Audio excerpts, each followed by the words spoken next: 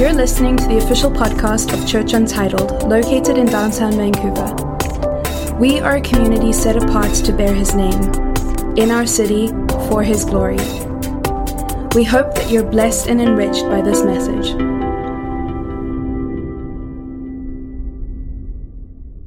I want to speak on the presence of God tonight. Okay, I want to speak on the presence of God. We're going to do this through Joshua chapter 3. Let's read together.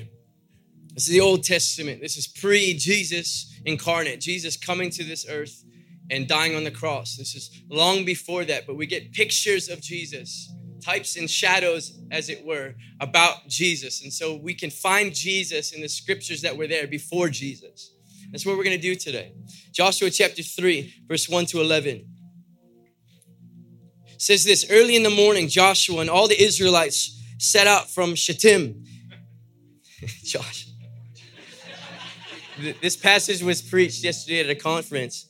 I can't make the same joke he made. Can't be that guy. Shittim, and went to the Jordan, and where they camped. All right. And went to the Jordan, where they camped before crossing over. After 3 days, the officers went throughout the camp, giving orders to the people. When you see the ark of the covenant of the Lord your God and the Levitical priests carrying it, you are to move out from your positions and follow it.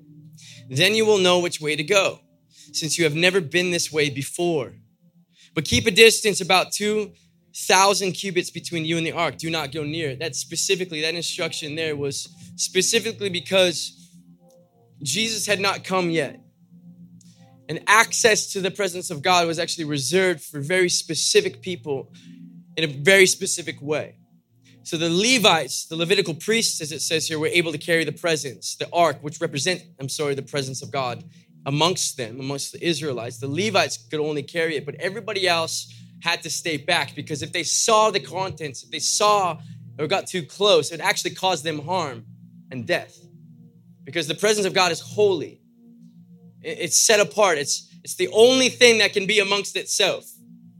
God can only be with God because He is holy and only holy. He is righteous and He's the only one. Until Jesus. Jesus was the sacrifice that allowed us then access to the presence of God. So His death paid the price that we need to pay to get access to the presence of God. So we no longer have to sacrifice or do things or follow the Mosaic law to get access to the presence of God. This is a beautiful part of this passage. And so verse 5, it says, Joshua told the people, consecrate yourselves, set yourselves apart, sanctify yourselves, for tomorrow the Lord will do amazing things among you. And Joshua said to the priests, take up the ark of the covenant, the thing that represents the presence of God, and pass on ahead of the people. So they took it up and went ahead of them. And the Lord said to Joshua, today I will begin to exalt you in the eyes of all Israel, so they may know that I am with you as I was with Moses. Tell the priests who carry the ark of the covenant, when you reach the edge of the Jordan's waters, go and stand in the river. And Joshua said to the Israelites, come here and listen to the words of the Lord God. This is how you will know that the living God is among you, and that He will certainly drive out before you the Canaanites, the Hittites, the Hivites, the Perizzites, the Girgashites, the Amorites, and the Jebusites, a bunch of nations in this land. And see, the ark of the covenant of the Lord of the earth will go into the Jordan ahead of you. So context for this story is God's people, the Israelites, God's chosen people, the descendants of Abraham, Abraham being the guy that God promised that He will set apart and He will give a nation to him. His descendants will become a nation, and they will be called the children of God. And these children of God actually got caught up in slavery in Egypt for 400 years. And God said, I'm going to deliver my people because I have a promise for them. I have their land that I'm going to bless them in. And I'm going to bless them so much that the world is going to be blessed through them. It's the Israelites, the Jewish people of our day. And so they're in slavery, and God sends Moses to deliver them miraculously from slavery. He says, we're going to the land that God promised. And there's this journey that unfolds. They cross the Red Sea, and all the people, the Egyptians chasing them, are killed because the sea opens up by God, the Israelites pass through. And then the Egyptians are caught up in the waves coming back, obviously, and they die. And so they're going towards this land, and they struggle with the idea of understanding who God is and actually following God. And so God says, this type of thinking, these types of people cannot go into the promise that I have for them, the promised land. And so God says, 40 years you'll be wandering the desert because I need another generation, a new, fresh generation that's going to understand me, understand my presence, to go into the promised land and establish the culture and the way and the kingdom that I designed it. And so here we are at the precipice of them entering that promise. They finally got to the place where they can see the promise. It's right there on the other side of the Jordan River. And there's a new guy in charge named Joshua. And God's speaking to Joshua and he says, now's the time. Here we go. But he says, what you're going to do is you're going to go to the Jordan River and you're going to camp there. You're going to stay there for 3 days. And he says, when you see the ark, the representation of the presence of God going forth, then you may go into the promise. You will follow the ark into the promise. This is very significant. I don't know if you see the tension in this scripture. It stands out to me like something crazy. They can see everything that God has promised them in their lives. It's right at their fingertips. And God says, don't go. Don't do it. Just wait. Wait for my leading. Wait for me to go first, so to speak. And when I go, then you may follow me into the promise that I have for you. See, this is a representation of Jesus. Because Jesus, when he comes to the people, when he's walking this earth, he gives them an invitation. And the invitation is this: come follow me. Come follow the directions that I give you in life. Come follow my lead. Come imitate me. Come do as I do. And I'm afraid sometimes that we get that a little bit backwards because we have this language within church that goes like this. Have you invited Jesus into your heart? Have you invited Jesus into your heart? I'm not saying that's incorrect, but I would say it's a little bit misleading because it seems as if we're saying, Jesus, come be part of my life, like a little token or a good luck charm. I'm going to put you in a little pocket that I don't have here and put it in there, and I'm going to go about this life because I've been asked you to come into my heart, then you're going to bless everything that I do, right? I'm sure if you've been in this walk, like that's crossed our mind once or twice. And maybe you're in this place today and you're like, wow, that's what I thought this thing was. Well, here I am to tell you that it's a little bit different than that. God's blessing is on the table and he wants good things for you. In fact, the word says that his goodness and his mercy will follow you all the days of your life. But that's as you follow him. And so we have this tension in this story where he's like, here's right over there. There's everything you've ever wanted. Blessing for your family, prosperity, milk and honey. Literally, as he describes in the word. Incredible things over there that your generation has been seeking after and fiending for and wanting forever. And here you are going to step into the thing that your father couldn't do, your mother couldn't do, and your grandfather, all these people couldn't do. It's right there. And God says, wait. And so I want to introduce some language to us today as a community. You might think of this as a vision statement, something like that. I really don't feel comfortable. If you know me by now, you know I don't like boxes. So I don't want to put this phrase in the box of a vision statement, but I just want to put it out there. Something that identifies us as a community. And it goes like this. We exist to create moments with Jesus that become the movements of Jesus. We exist to create moments with Jesus that become the movements of Jesus. Moments with Jesus look like what we're doing right now. We're encountering his presence. We're becoming aware of him. We're spending time with him. And as a community, as a church, as people, we do what we can by bringing who we are to create this space for other people to encounter Christ. We worship, we bring our talents and our giftings. We pray behind the scenes and prepare for what is happening on Sunday so that we and others can experience and encounter the presence of Jesus. And I feel like we as a community have stepped into that quite well.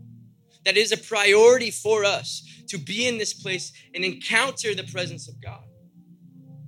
And I think that if you're here, it's because you probably value that.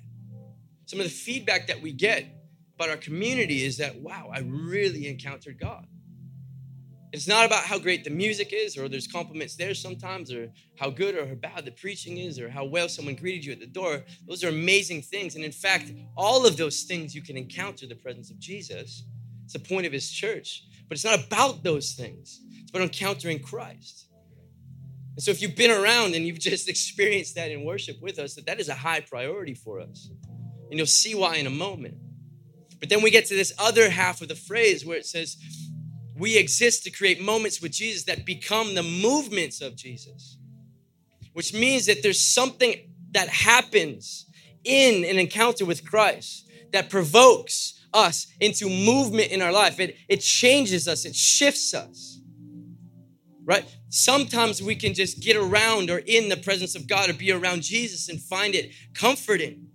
But Christ in that moment is actually inviting us time and time again, day in and day out, to actually follow his ways, follow his character, follow his intent for this world. And so we are stepping into a season where we're emphasizing the understanding that this is a movement. That Christ, as we give our lives to him, actually requires something from us.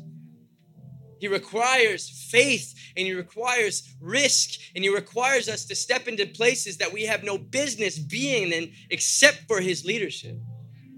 Like, this is what he's calling us into. And I think sometimes we get comfortable with the former, where we're just wanting to encounter God, but we're neglecting the fact that he's leading us into a movement.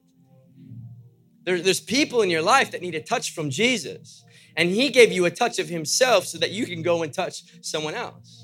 That is a movement of Jesus. There's people that have been called to business. There's people that have been called to family or creatives and to art. There's things that God has called you to. And the point of him encountering you is so that you would bring him into those places. And as we do that as individuals and we come together, following one Spirit, one Father, one baptism, as it says in Ephesians 4, as we're unified, we then together become a movement. We're the movement of Jesus in this world. And so we need both sides of the coin. We need to understand that we're here to encounter the presence of God, but it actually needs to lead us into a place of movement in this world. Does this make sense to you? We exist to create moments with Jesus that become the movements of Jesus. Some new language for you. Moments and movements. And so we have this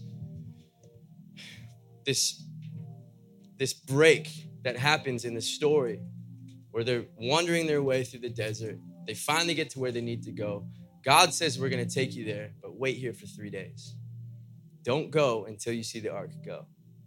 And that's actually reflective of a lot of language that we initiated this community with. We called it this. It's a movement without movement.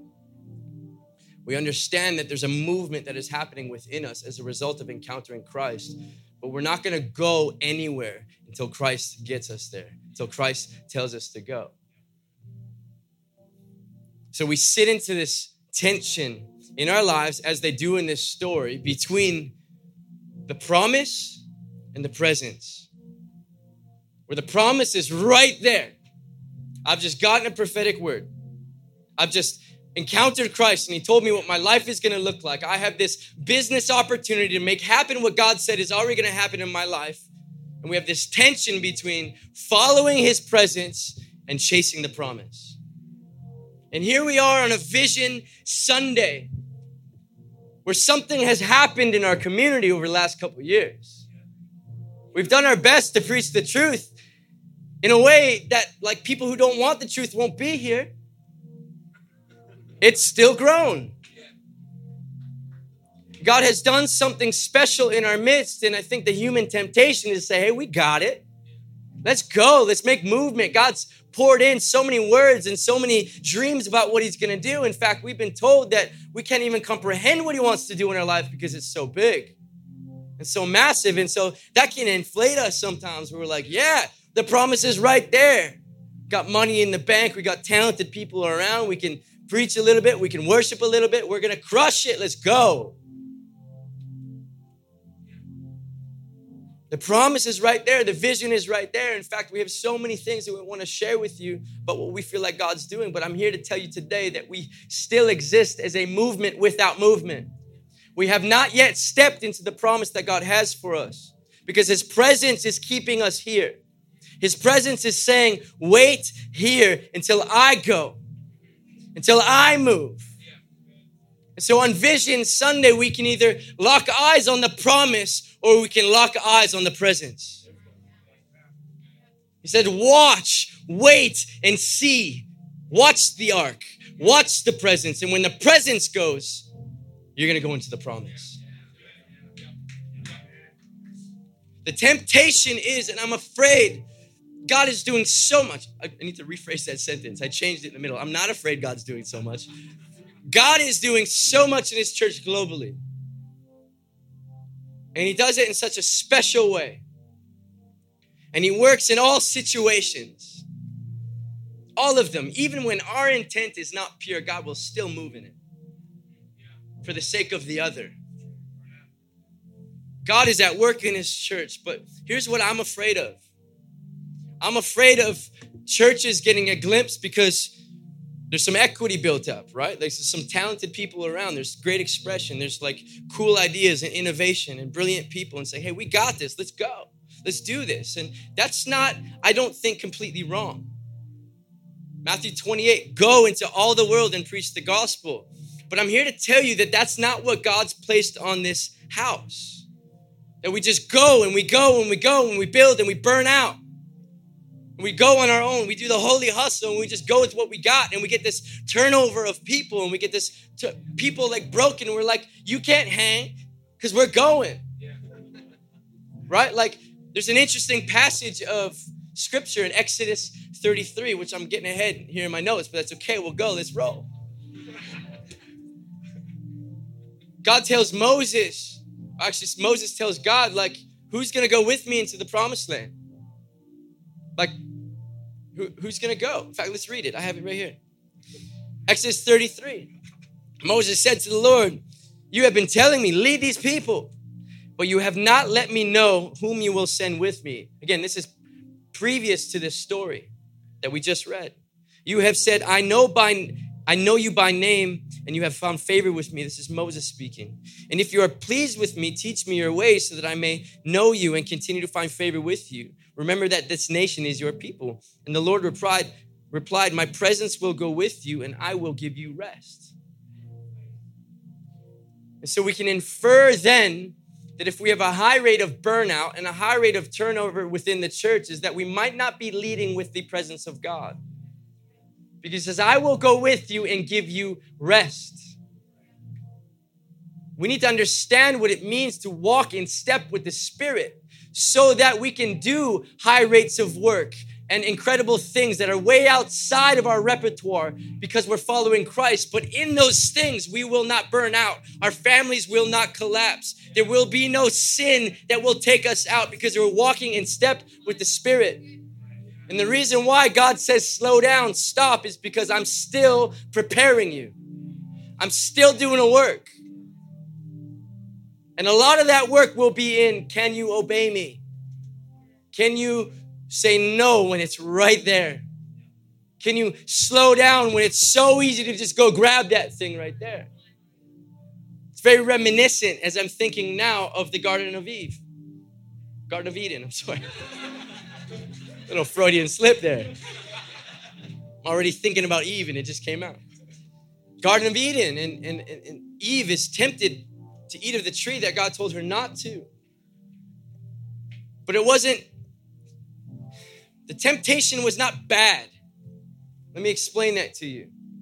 It says that the fruit was good. And and it was pleasing to the eye, and it was beneficial for wisdom. It was right there. It was going to benefit her. It was going to improve her life. It was going to improve her generations. That's what she thought. And she's like, I'm going to go grab this thing, even though God told me not to. The promise is right there. And we have to understand this tension. First of all, realize it, and then get comfortable with it, that this tension will always be in our lives, taking things into our hands or giving them to God.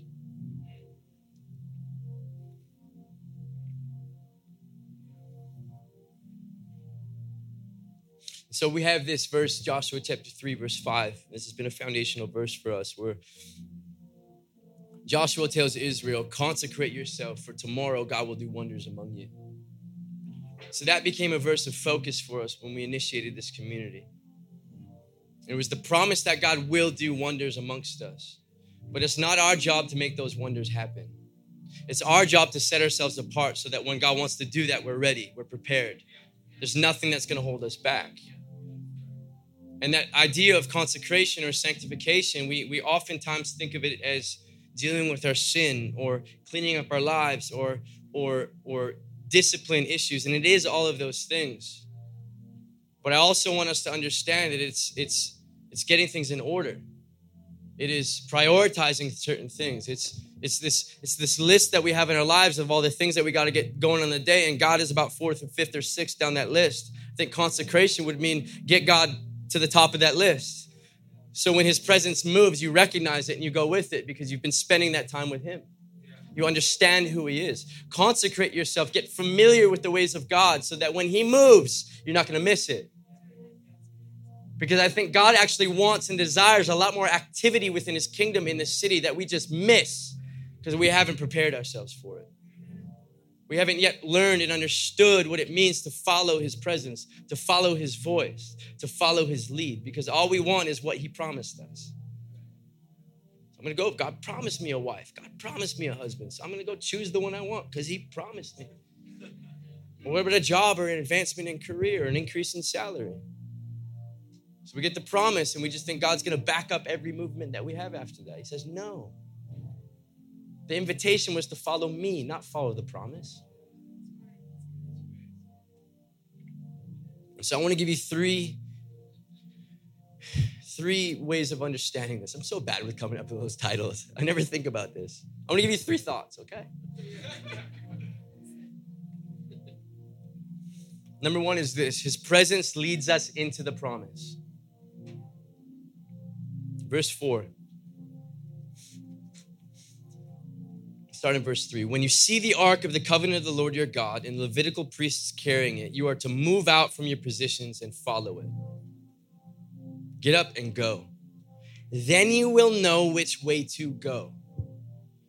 Listen to this. Since you have never been this way before. I need you to understand tonight that what God desires to do in your life and the promises that he has for you, he's never done in anyone else before. You've never seen it before. That's how significant it is in your life. And the reason why he does that is to give himself glory, to say that could have never happened through me if I did this on my own strength, or through you if you did it on your own strength. Those are the things that he has laid up for you. And you can't find the method for it outside of him. You can't walk into the promise of God without his instruction, without his ways, because you've never gone that way before. We have this issue in the world right now where we're comparing ourselves with each other.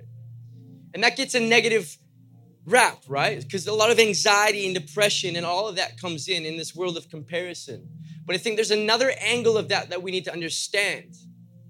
That we compare ourselves in one way or hold our lives against someone else's life, and we try to find the way into the promise the way they went, the way they did it, the hustle that they went through, by asking them the secret sauce of their life when God actually wants to give you your own secret sauce so that you can't say, I got this from them or from that person. I got it directly from God. Because when you get to the top, so to speak, to the precipice of your life, to the pinnacle Our story needs to be, there's no way that this could have happened except God. How many of us are living that story right now? How many of us know people that have that story? We got to look through this word and we'll find it. But I'm afraid it's a little too few and far between in our world, that God actually wants to do greater works than these, Jesus says. You will do greater works than these. The miracles that Jesus did, you and I will do greater works than these as a church. But the only way we can get there is following his lead. There's this man named David Livingstone, and he was a missionary a couple hundred years ago, missionary to Africa. Little backstory, he wanted to pastor, and the Church of England said that you're not qualified. So he followed God's lead. He went where God was leading him, and he went to Africa. At that time, Africa was not mapped the way that we know it now. He's actually responsible for mapping, I think, like a third of Africa. So he's not only a missionary, he mapped Africa. No other way to describe it. And Victoria Falls in Zambia, he discovered, and he named it. Significant man. In fact, the cool thing about his story is that before he died, he said, I want my heart to be buried in Africa because this is where it belongs. My heart is in Africa. It was interesting because the Church of England, he was now some sort of celebrity within that world, and they wanted his body back to memorialize. And so what the Africans did was they just cut out his heart, buried it in the ground, and sent the body back. Because his heart was in Africa. He followed the voice in the presence of God. And one year, the Church of England wrote him and said this: we would like to send other men to you. Have you found a good road into your area yet? And Livingstone wrote back, if you have men who will only come if they know there is a good road, I don't want them. I want men who will come if there's no road at all. This is a church, a community of people that are going. It's going. I'm telling you, this is who we are. We're going where there's no road. We're going where no one's ever gone before. I'm not saying it's a greater place. I'm just saying it's a different place. And we have to be okay with the movement of God. We have to be okay with getting acquainted with his presence to such a degree that we will move and we will go wherever he calls us to go, and no matter what it costs us. This is our community. We can be part of something that man is building, or we can follow God into something only he can do. Number 2, his presence secures the promise. God's promise to you without his presence will be a problem. You taking hold of the thing that God promised you without being acquainted with his presence will crush you. It will hurt. The gift without the giver is a curse. Everything that he wants to give you requires him. Verse 10. This is how you will know that the living God is among you, and that he will certainly drive out before you the Canaanites, the Hittites, the Hivites, the Perizzites, the Girgashites, the Amorites, and the Jebusites. He says, there's some enemies in the land in the promise that I have for you, but don't worry about it. You'll know that I'm with you because I'm going to drive them out before you. I'll do it for you. Everything that's in your way, if you're following me into the promise, I will get rid of them for you.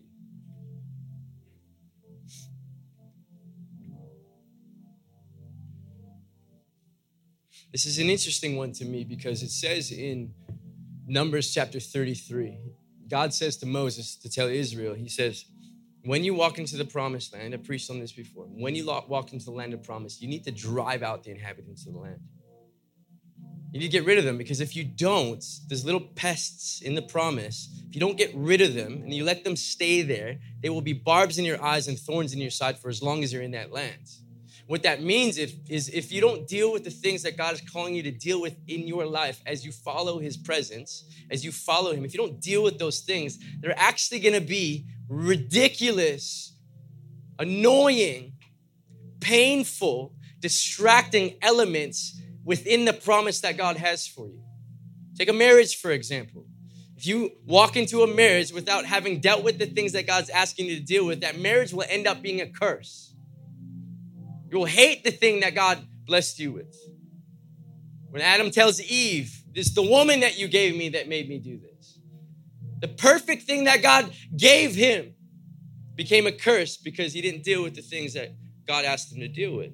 And so God tells Moses to tell this to Israel: deal with the lands. Drive out the inhabitants of the lands. And then he changes his tone. He says in Exodus 33, he says, actually, I'm going to do that for you. You need to get rid of them, but I'll drive them out for you. I'll be the one to dispose of these things that is in your way. You just need to follow me. There's things in your life, I'm telling you today, that you've been struggling to get rid of, to deal with, and to give to God. And it's not because he doesn't want you to get rid of those things. He's inviting you to follow him so that those things can flee from your life. There's moments that you have in the presence of God where things break off your life, never to be seen again. I'm afraid that God allows things to stay because we're actually not going through the route that he's called us to go to get rid of them.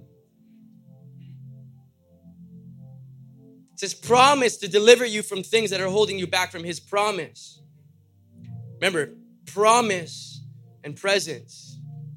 His presence will lead you into the promise of deliverance from the thing that is chained on your life. Pursue his presence and you will have the promise. His presence secures the promise. Is this okay for anyone in here? His promise without his presence will be a problem. This last one here rocks me.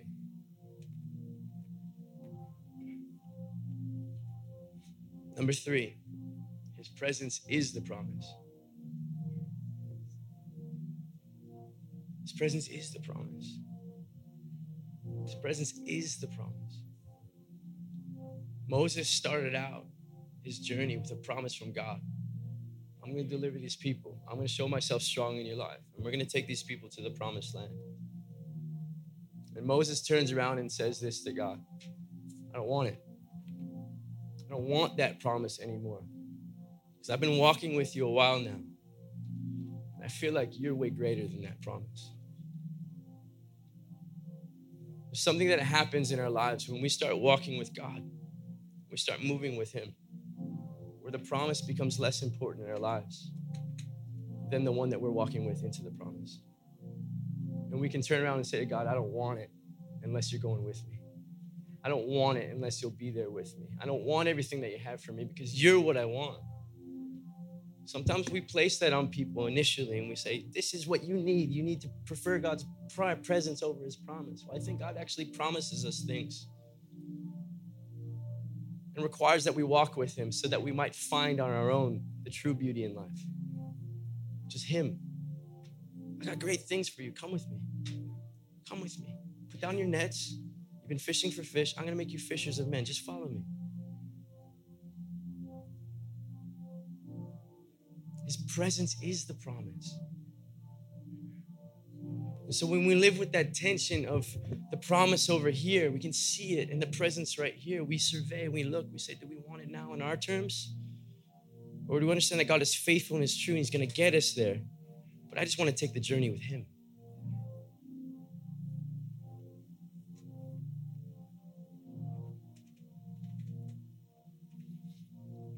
In pursuit of the promise to Moses, in pursuit of the promise, the presence of God became the promise.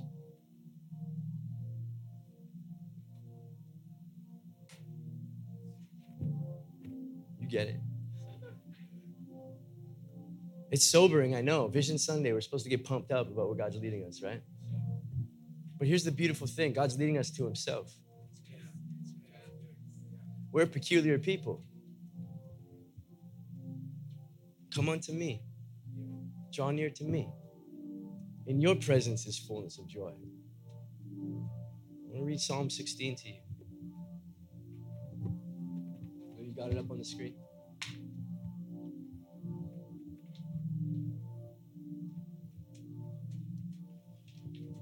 It says, keep me safe, Almighty God. I run for dear life to you, my safe place. So I said to the Lord God, you are my maker, my mediator, and my master. Any good thing you find in me has come from you. And he said to me, my holy lovers are wonderful, my majestic ones, my glorious ones, fulfilling all my desires. Yet there are those who yield to their weaknesses, and they will have troubles and sorrows unending. I neither gather with such ones, nor give them honor in any way. Listen to verse 5. This is David. He said, Lord, I have chosen you alone as my inheritance. I've chosen you as my inheritance. You are my prize. You are my pleasure, and you are my portion. I leave my destiny and its timing in your hands. Your pleasant path leads me to pleasant places, and I'm overwhelmed by the privileges that come with following you. For you have given me the best. The way you counsel and correct me makes me praise you more. For your whispers in the night give me wisdom, showing me what to do next. Because you are close with me and always available, my confidence will never be shaken. For I experience your wraparound presence every moment. My heart and soul explode with joy, full of glory. Even my body will rest, confident and secure. For you will not abandon me to the realm of death, nor will you allow your Holy One to experience corruption. For you bring me a continual revelation of resurrection life. Listen, the path to bliss that brings me face to face with you. Let me just take a moment.